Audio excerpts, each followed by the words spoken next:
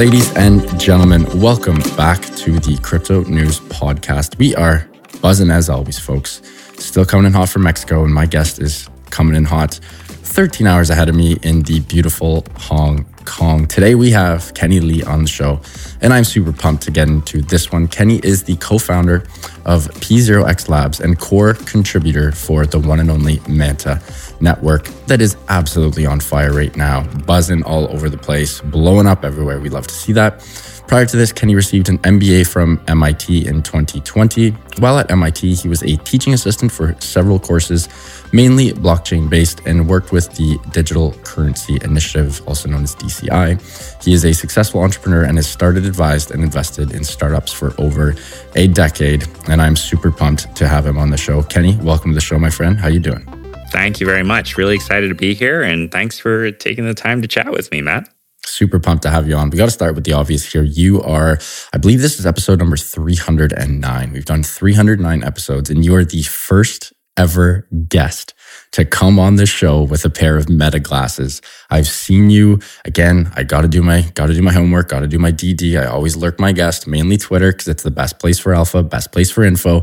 And I've seen you take selfies before without a phone. I'm like, how is this guy doing this? I've seen you take content and put some beautiful content on X without a phone. And I was like, what the heck? Like, what is this kind of Matrix-esque stuff going on? And it's because of the glasses. You got to give us the lowdown. When did you get them? How sweet are they? Do you recommend them? I want the whole pitch. I want the whole lifestyle. Why do you rock them? How much do you love them? Yeah, so I really, really enjoy them. In fact, these glasses have been quite a lifesaver in many moments when, you just want to enjoy the moment, but you also want to capture the moment. It's an amazing alternative. In fact, far superior to sticking a phone in front of your face and then watching the moment through the phone as you record. And then on top of that, right, like it's got integrated microphones right here. And so it actually has much better noise canceling when you're speaking, compared to like AirPods. And so when I use my glasses to take calls, people often say, oh, wow, you sound much better than with AirPods on. And so I think the audio quality is much better. And then on top of all that, it records in amazing HD quality. I mean, you've seen the videos, right? You've seen the content. And so, it speaks for itself. I think like this is really cool because apart from my cell phone, right, like this is probably the next technology that I likely use the most on a day-to-day basis. And then also it's customized with my dual wielding rubber bands so that it doesn't fall off my face. So it's very active as well. Yeah. So.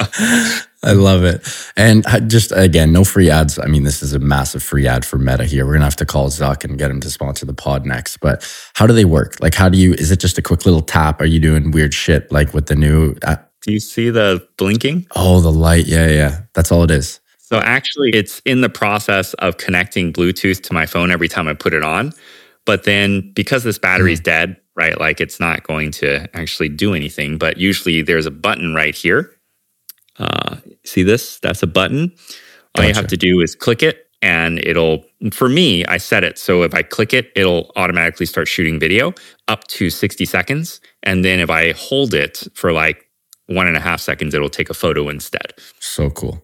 Wow. Yeah. Electric. So cool. All right, Zuck, free ad, hit us up. You owe us one. Now to the star of the show, yourself and Manta. Let's get right into Manta here. The growth has been absolutely incredible over the last, I feel like over the last 6, 7, 8, 9 months. You guys have really, really taken off. It's been front of mind on a lot of people.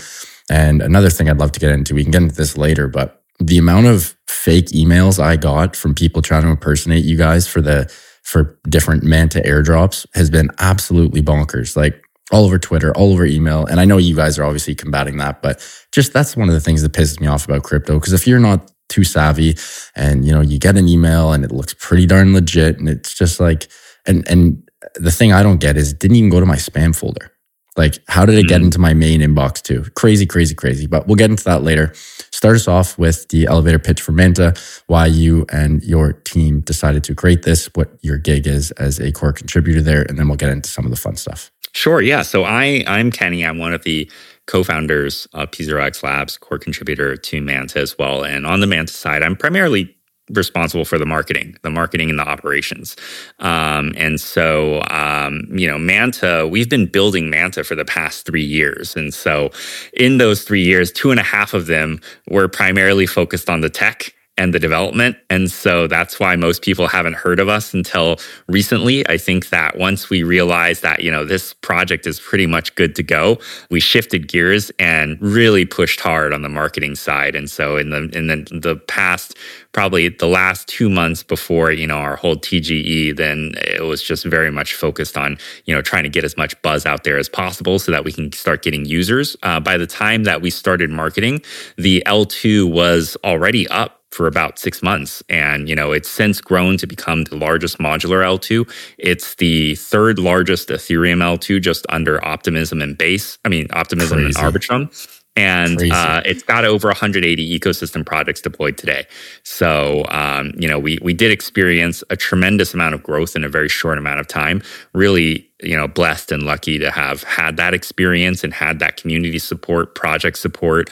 And we're also the first L2 to actually leverage Celestia, which was pretty cool because, Celestia is, they just went mainnet as well. And so they're an untested technology to some degree. But, with Manta, we're able to essentially save all of our users $1.5 million in gas fees over just the past month using Celestia. So that's almost like $20 million in savings in gas fees over the course of a year, right? So it's pretty cool that we're able to leverage all those technologies. And I think that, the way that we build Manta, which is very product focused and user oriented, allows us to actually integrate services like Celestia and be early adopters in order to kind of deliver that value. What was it like getting up to the number 3 L2 that quickly? It's sort of bonkers, again, because every day I'm doing my DD. I'm looking at new protocols coming out, new chains, new X, new Y, new Z, and started seeing it sort of late Q3, early Q4 last year. This year, you guys absolutely popping off, and it's just like Manta, Manta, Manta, Manta. What was it like growing that quickly? And I don't know if this was the first time you've been a part of something that's grown this quickly, but you guys ate up a lot of market share in a very minuscule amount of time. I'd love if you could share maybe some of the, a bit of the secret sauce or some of the things you guys did that really helped you get that moonshot. Yeah, sure. So, first off, I would be basically lying and bluffing if I told you that we were expecting this result in the first place and all of this was planned and it was a mastermind achievement, right? Because the reality is, Chad, it wasn't that way at all, right? At the end of the day, all it was a really dedicated team that worked really hard to try to get the best outcome that we could. And the best outcome exceeded all of our expectations, right? When we first started our campaigns, we were thinking, okay, we're going to grow this to 200 million in TVL. But then over the course of those 3 weeks, it just became unstoppable. And, we were also making adjustments on the fly. And it was just quite a weird adventure. It truly was like that analogy where you're trying to fly a plane while fixing the engine or trying to steer a boat while plugging the leaks, So it was quite a hectic time.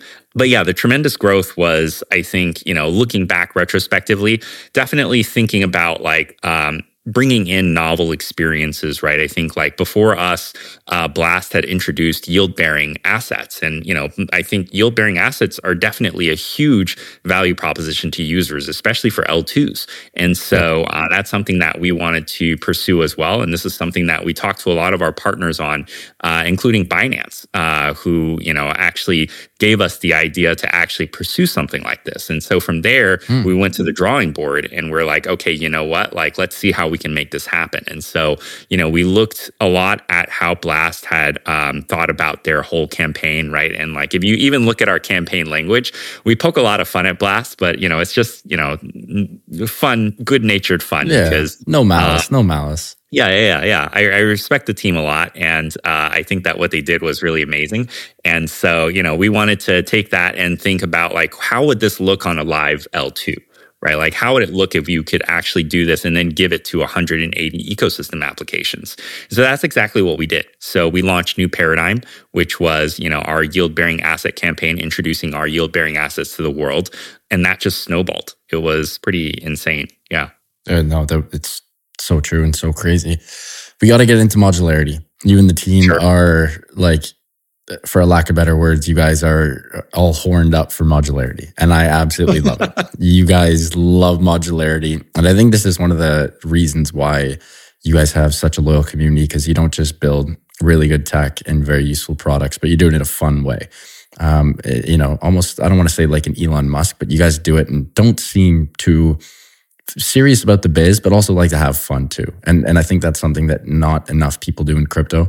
And kudos to you guys. I love seeing that. But modularity as a whole, a bit of a complex word and can be very nuanced, has many different meanings. It's used in many different industries, but in specific to blockchain, specific to crypto, and specific to Manta, I'd love if you could go on a big old riff on the importance of modularity, the future of modularity, and why you guys are so horny for modularity. Yeah, sure. So I know modularity is definitely a term that's tossed around a lot these days. It's a huge buzzword, right? Like probably how ZK was like a year ago. But the whole philosophy, right? I think modularity right now, you execute it in a technical manner, but modularity itself is more of like a philosophy, an approach to how to build. And so basically, right, there's two schools of thought when it comes to building things in Web3, especially on the infrastructure level, right? You build it monolithically or you build it modularly. When it comes to monolithic build outs, right, that means that you do everything in-house. You basically build everything from scratch, but not necessarily everything, right? Because like even now people still fork, OP Stack and Arbitrum Orbit and like now Polygon CDK, right? And so you're not really starting from scratch. You're already kind of modular because you're already using those technologies. But then from there, you start building all these other components yourself. On the other hand, right, the other school of thought is more of a modular school of thought. And the modular school of thought says, we're living in a world of blockchain now where there's all of these amazing services and technologies that other people are building out that are specialized services and technologies. And so instead of trying to do it all in-house, why don't we just take from these pieces and map those components and integrate them back into our systems? It's like building a computer, building a desktop. Like instead of soldering the circuit board yourself, you just buy a motherboard and then you buy a CPU and you buy some memory and you plug them in and you take out the old RAM and you plug it in with new RAM, right? And so like there's that plug and play sort of design that continually can improve your system over time so that your PC can be powerful today and in 10 years, right? That's really the modular approach. I think at the core of this, right, the modular approach is really all about being able to adapt to the ever-changing needs of the Web3 space. I'll give you an example of like why this is so critical, because if you look throughout the history of blockchain, right, which is not too long compared to the history of everything else, but you start with Bitcoin. And then you get to this point in Bitcoin adoption where it starts to proliferate in terms of technology. And that proliferation is witnessed in the form of forks of Bitcoin. You've got Litecoin, you've got Digibyte, and all these other things, right, that kind of emerge. And they say, oh, we're going to do better than what Bitcoin did by reducing the block size or increasing the block size or reducing the speed, reducing the block generation time, which increases the speed. Sorry. I gotta slow my voice down here. But the point is that like they all built it monolithically, which meant that they forked Bitcoin and then they made some minor modifications in the tech and they just kind of ran with it and tried to compete against Bitcoin. But in the meantime, the Web3 space continued to evolve and the requirements and the value propositions and the needs of users continued to change up until the point where Ethereum was introduced. Right. And now it's not just about transfer of value, it's about computing. But those projects now, because they're building monolithically, they can't really adapt to this new value proposition. They're not Turing complete. They don't have VM environments. They can't have dApps deploy on them. And now, we look back in 2024 and the dominant player is still Bitcoin, whereas all the other talent, all the other effort is kind of, fallen by the wayside. The same thing happened with Ethereum, right? Ethereum comes out and then all of a sudden everyone's like, oh, we can build a better Ethereum, right? We can have EOS, we can have Neo, we can have Qtum, we can have all these other things, right? Ethereum killers, as they phrased it back in the day. And so now all of a sudden you have this proliferation again of multiple virtual machine environments. and they're all competing against each other, all building monolithically, all using pretty much the same code base, but making minor modifications to tell people why theirs is so much better. But at the end of the day, none of that mattered, and Ethereum's around and everyone else is not. Same old. Yeah. And so now we're in 2024. We're seeing the same thing happen. We're seeing the same thing play out, but with L2s. We have this proliferation of L2s, and you're either optimistic or you're ZK. And either way, you've got these minor sort of nuances in how you function, whether it's, the period of contest for optimistic withdrawals for like fraud proofs and stuff. Maybe it's 3 days, maybe it's 7 days, or all these minor sort of nuances that, like, at the end of the day, the developers just want to deploy, right? Like, they don't really care that much about the tech as much as they do about grants, as much as they do about community support and all this other stuff, because they know ultimately it's pretty much a commodity here, right? But the L2s, we're playing in such a space where we're taking a very monolithic approach, and we're racing against time in order to try to fight each other on market share here. But what happens in 2027? What happens in 2030 when the industry continues to evolve? How do you adapt at that time? I think that if you take the modular approach, then you are able to adapt, because you can continuously take new technologies and integrate them into your systems. That's exactly what we did with Celestia, right? So when we first launched Manta Pacific back in, I think, August or September of last year, there was no Celestia mainnet. So we were fully just an OP stack-based chain. And then when Celestia came up and they launched mainnet, we integrated with Celestia. How? Because we took a very modular approach to our architecture, which allows us to, take these types of technologies and plug them in specifically for the purpose of deriving further value for users. And so we were able to transition into using Celestia for modular DA without having any downtime on our chain, without having any block production halt on our chain, without doing a hard fork, right? Everything was business as usual. No developers felt any changes, right? No one had to change any code. Users didn't even notice, except the fact that gas fees were starting to fall. And so people started noticing that right away. But the point is that, like, we integrated Celestia seamlessly.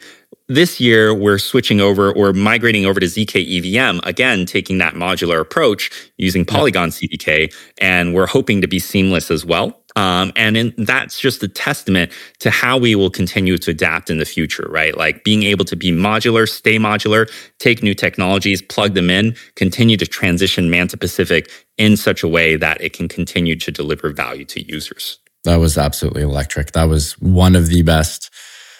Yeah, you might have taken the cake there for best description on modularity. And best classes. And best classes. That was electric. Kenny, we got to take a quick break and give a huge shout out to our sponsor of the show, Prime XPT. When we get back, we're going to keep talking about modularity and especially, obviously, Manta Pacific's new paradigm campaign and the adoption for widespread impact. How do we make this happen? How do we get more people on board? And we'll get into some of the role of user experience in an L2 blockchain. Until then, huge shout out to Prime XPT, longtime sponsors of the Crypto News podcast and longtime friends of cryptonews.com. We love Prime XPT as they offer a robust trading system for both beginners and professional traders. It doesn't matter if you're a rookie or a vet, you can easily design and customize your layouts and widgets to best fit your trading style. They've also given a sweet promo code that is CryptoNews50, CryptoNews50, all one word, to receive 50% of your deposit credited to your trading account. Again, that is CryptoNews50, all one word, to receive 50% of your deposit credited to your trading account. And now back to the show with Kenny. Kenny, you have been, again, you've sort of done the podcast roadshow. You guys have done it all. One of the things I love that you speak about a lot, and this makes me think, is the fact that no blockchain can have all three tenets. And the three tenets are decentralization, scalability, and security. You can have all three, but they can't be perfectly balanced. I feel like this is almost impossible to do. You can get as close as humanly possible, as technologically possible, but you can't really nail them on the head and have a perfect 33 split. I'd love if you could talk about that, why it's such a, for lack of better words, shit show, why it's a bit of nightmare fuel, how you guys integrating with Celestia really helped get you as close as possible. But I'd love if you could talk about the three tenets of blockchain being decentralization, scalability, and security. Sure, yeah. So The interesting part about all three of these terms is that they're qualitative, right? So what does it mean to Yeah. be decentralized, right? Is there a measurement of decentralization? Yeah, you could argue that it's nodes, right? But like, how do you know which nodes are clustered and belong to one single owner? And, what does that imply? Does it matter which geography it is? Does it have to be decentralized by geography, or can it be more so weighted in that sense, right? And so like the point I'm trying to make is that I personally think that all of this is not a black or white, and it's not a day one type of scenario. I think it's an achievement that we're all aiming towards getting at, right? Even in the L2 space right now, right? Like we all operate under a single sequencer model. And so that's about as centralized as it gets, right? Like it's not exactly the most decentralized thing, especially when you compare it to like Bitcoin and Ethereum. And, at the sacrifice of that initial decentralization, right, there is that level of scalability in that sense. And then we all borrow the security from the underlying L1, as well as certain security assumptions in the L2, right? Whether you're a ZK rollup or if you're an optimistic rollup, there are definitely, security trade-offs there. I don't think that, necessarily deploying with Celestia gets us closer to decentralization from a technical standpoint. I'll talk to you more about it from like a project standpoint, but from the scalability standpoint, it definitely is improved. I'll give you an example here, which is, there was this whole period of inscription craze, and it started off in the Bitcoin ecosystem and then started jumping into the Ethereum ecosystem. And then when it started going through L2s, there were inscriptions being minted on various different L2s, and all of these L2s, most if not all of them, if I recall, had periods of downtime because of the massive, overwhelming load from inscriptions. But we didn't, because we had massively increased throughput from Celestia, and using Celestia helped us with being able to address that scalability issue. And so definitely that boosted the scalability. In terms of the decentralization, I think there's 2 points when it comes to decentralization. When you say that word, I think most people think about the network itself, the architecture, the nodes, the connectivity of the nodes, right? So like when you say Bitcoin is decentralized, right? You're decentralized in the sense that there's miners everywhere. But I think that the other component of decentralization is also who's contributing to the core technology that is being presented as the network, right? So with Manta Pacific, right? Like I think that component of decentralization is definitely being achieved because, on the Manta side, right, like all of our core competency for the past 2.5 years that we brought to the table with Manta Pacific is on the ZK side. And we can get into that later. But the data availability side, that's Celestia. The settlement and security side, that's Ethereum, right? The scalability and part of the security side, that's OP Stack. And so now all of a sudden, Manta Pacific is not one project built by a core team of contributors, but it's a project that is really the result of all the efforts that all these other individual components and the contributors of those components have been bringing to the table. So I think that's another component of decentralization that I think needs to be considered, right? Like how much of the project is built by the core contributors versus how much of the project is, more so contributors from all around the world, whether they be part-time, full-time, or working on other projects that are implicating the services on, a network. So I think that's interesting as well. And then on the security side, yes, definitely, things like OP Stack right now, right? There's definitely some limitations on trust assumptions, right? I think that's it's euphemistically referred to as trust assumptions, and more practically referred to as security issues. And so the trust assumptions, right, for OP Stack is that it doesn't currently have fraud proofs. So technically, right, the sequencer can do and say whatever it wants, writing to the L1. And, if there's no fraud proofs, there's no slashing, there's no penalties or anything, like there's not too much that can be done. And so there's this trust that all of the transactions are done correctly, right? Which also kind of implies that you do need a centralized sequencer at the moment, because if you start decentralizing the sequencer and there's no guarantee that the sequencer is a good actor, then you run into a lot of problems. So I think like the security side can definitely be improved. And that's also one of the reasons why we're looking at transitioning over to ZK EVM, because then we're able to essentially prove a batch of transactions every time it happens, rather than just waiting until the withdrawal times. Well said. Ken, you're absolutely on fire now. I love how you brought up the qualitative points of those three tenets as well. Something that's always been front of mind, but I've never really thought about it. And it's so true. You can't really measure either of those three things. It's fully contextual and subjective in regards to how one or many think about those things, which is, again, an interesting topic. And when I get outside and finally, put the feet on pavement and touch grass and go for a walk today, or maybe touch sand and go for a walk on the beach, this kind of shit will be on my mind. So thank you for that. Now, another thing I'd love to jump into is the role of user experience, UX in a L2 context. Absolutely paramount. And in my opinion, besides sort of the three main tenets we talked about, and obviously the usability, this is really the most important thing. And I think this is one of the biggest issues with crypto and blockchain at the moment. Tons of incredible applications, protocols, blockchains, pieces of software, but using them is nightmare fuel. It's an absolute shit show. It's very tough to use. For you guys, that is not the case. I'd love if you could explain the role of UX in crypto and more specifically in L2s and why you guys put so much emphasis in this in regards to Manta. Yeah, I think there's another sort of delineation here, and this is something that I think the industry is starting to recognize more and more, right? There's a difference between technology and product.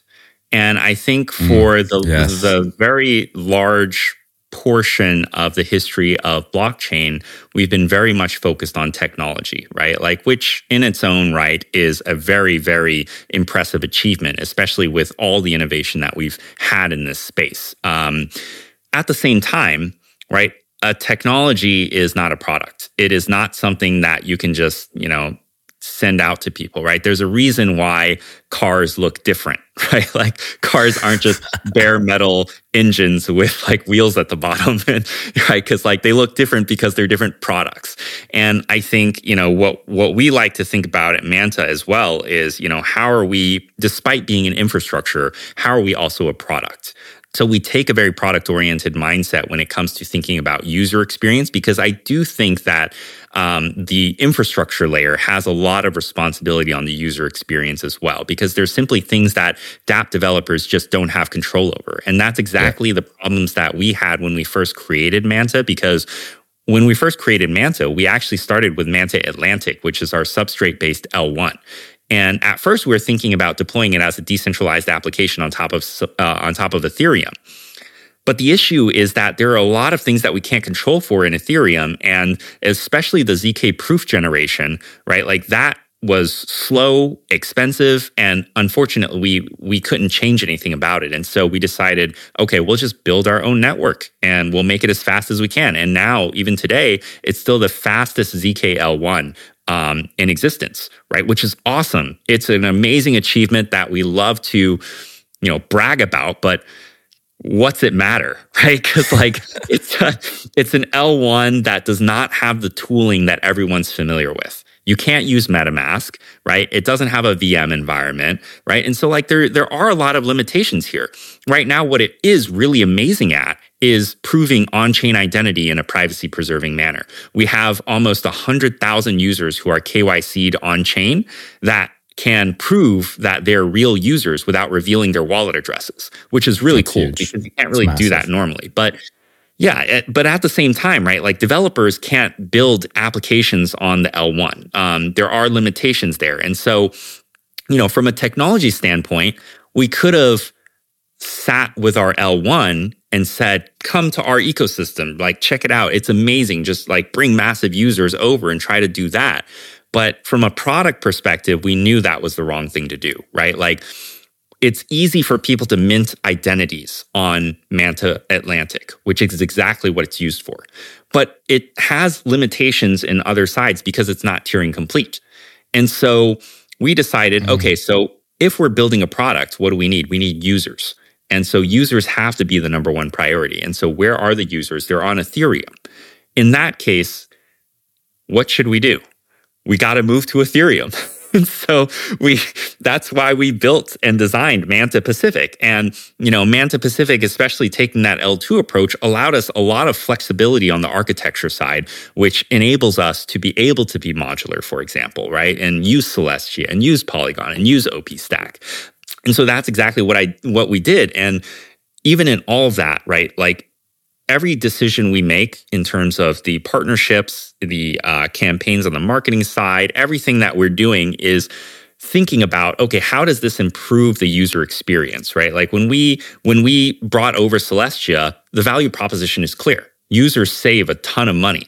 That's amazing, right? And when we started with New Paradigm and introducing yield-bearing assets, the value proposition is clear. People are now going to be able to earn yield on assets that they otherwise couldn't have before, right? And so, like, why Polygon CDK? People are going to have a much more secure environment than before, right? And I think, like, being able to answer those questions and, like, how those directly benefit the users are very important to us before we make any sort of decision, right? Like, we do get inquiries and requests for, like, partnerships and integrations all the time. But, when we're in those calls, the first thing we ask is, what is the clear value proposition to the user, right? And honestly, Sure. I'm a little surprised at how often that question can't really be answered. And I think that is definitely an exemplary case of, this is amazing technology, but it's not an amazing product. Right. And so that's something that we definitely distinguish between. So, yeah. No, that was very well said there. We are getting a little tight for time here, Kenny. A couple more questions and we will wrap up. I'd love to get into your guys' work culture. Again, when lurking Manta and yourself on Twitter, you posted many photos of the team grinding, which appears to be late night. Maybe it's during the day. I don't know, but just scrappy, 600 MacBooks on one dining room table, cords everywhere, fire caffeine hazard drinks. Yeah. Fire hazards, grinding away. I'd love if you could talk about sort of the culture at Manta, how much fun it is working together. And if you have any good stories of, like, grinding to hit deadlines or anything like that, we'd love if you could tell them. Yeah, I think, the photo you're referring to, the fire hazard was that we plugged an extension cord into the outlet and then plugged an extension cord on top of the extension cord. So that's, and this was actually in Malaysia. So I don't know, what the standards for, the electricity there is, but, yeah. So, I mean, the past 5 months have probably been one of the most grueling times for the team. We are a very decentralized team. We have people all over the world, 65 people all around the world. And, being able to coordinate such a massive series of campaigns, right? The airdrop, the New Paradigm, the TGE, the mainnet launch in such a short period of time, I think is, like, speaks volumes to the quality, the cohesiveness of the entire team, right? Like, I mean, is the talent is definitely undeniable here. And, like, for the past 5 months, I'll tell you, I'm married and I haven't seen my wife for 5 months. I saw her last week. She came to Hong Kong. We met up in Hong Kong, finally, after 5 months. You know what I was doing in those 5 months? I was in Malaysia, that desk you saw, for 5 months with me, Victor, the other co-founder, and 8 members of the engineering team. And every single day, like night and day, right? We just grind it away. We just wake up, get to the table, work, and just but it was a very fun experience, despite it being so challenging in terms of all the things that we had to do, right? Like, it was a really amazing bonding experience. And so I think that also speaks a lot about the culture, right? Like, I think, especially recently with all these things happening, it is a lot of pressure. People do make tons of sacrifices, right? Like, a lot of us didn't get to celebrate Christmas. In fact, none of us got to celebrate Christmas this year because of the impending TGE. And so it was quite a lot of sacrifice. And we've seen this throughout all of Manta for the past 3 years, right? I know that people tend to think that after, like, a public sale or after an investment or something, whatever it may be, teams seem to trail off, but that's definitely not the case with us, right? Like, I don't think me nor Victor have taken a vacation in the past 5 years. And so, even right now, it's like Lunar New Year's in Hong Kong, and I'm here talking to you at 11 p.m., right? Yeah. So it's, I think like despite all this hard work, right? And, at times it is very stressful. I think the cohesiveness of the team has been what has been really the glue in all this, because otherwise, like, we wouldn't have made it this far, especially not under this much pressure. And I think like the team is extremely aligned. And I think that the team members are all giving it their best. And so like, when you keep that in mind, every single day you just wake up and you have to do your best because everyone else is giving it their all. And we can't have done all this for nothing, like, so. I love that. I've also been a part of, I was fortunate enough to be a part of an incredible startup that did very well and grew quickly. And nice. I often get asked by friends, what was work-life culture like? What was the balance? Blah, blah, blah. And the one thing I always tell them is, and this happened before COVID, I don't think we could have done this if we couldn't have been in a room hauling ass and grinding together. Do you guys think you could have, like, even this last little 5-month stretch you just talked about in Malaysia, like, without being in person and feeling the energy and just the synchronization of being able, instead of me, getting on Slack or whatever comms, software to be like, yo, Kenny, I need this from you, or hey, Kenny, I need your help with this, or you asking me, blah, blah, blah. Just being able to tap you on the shoulder and be like, yo, Kenny, check this out. Like that, you know what I mean? Like you can't put a price on that. And a lot of startups are all like, oh, you can build all around the world. And I do think you can, but you still can't put a price on building together in a singular structure and hauling ass. There's nothing like it. And it's so much fun. I agree. I totally agree. At the same time, it's unsustainable. Like there's no way I could ask the team to do this for a full year. Like that's way too much, right? But when the moment comes, right, when the timing is, when it's necessary, like this is definitely a much more effective alternative to remote work. But it has to be done in responsible sprints. Yes, well said. Last thing, P0X Labs. Give us the elevator pitch on what you and the team are doing there. Yeah. So P0X Labs, right, is a development firm specifically focused on developing on the cryptography side for zero knowledge proofs, as well as just general full stack development. And so, we're pretty much working on all the different projects that are related to Manta network and the Manta ecosystem right now. And so, yeah.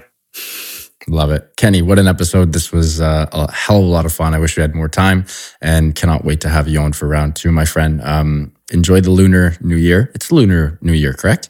Yes. Enjoy. One day I got to get to Hong Kong for that, or at least China for that. That just seems like so much fun.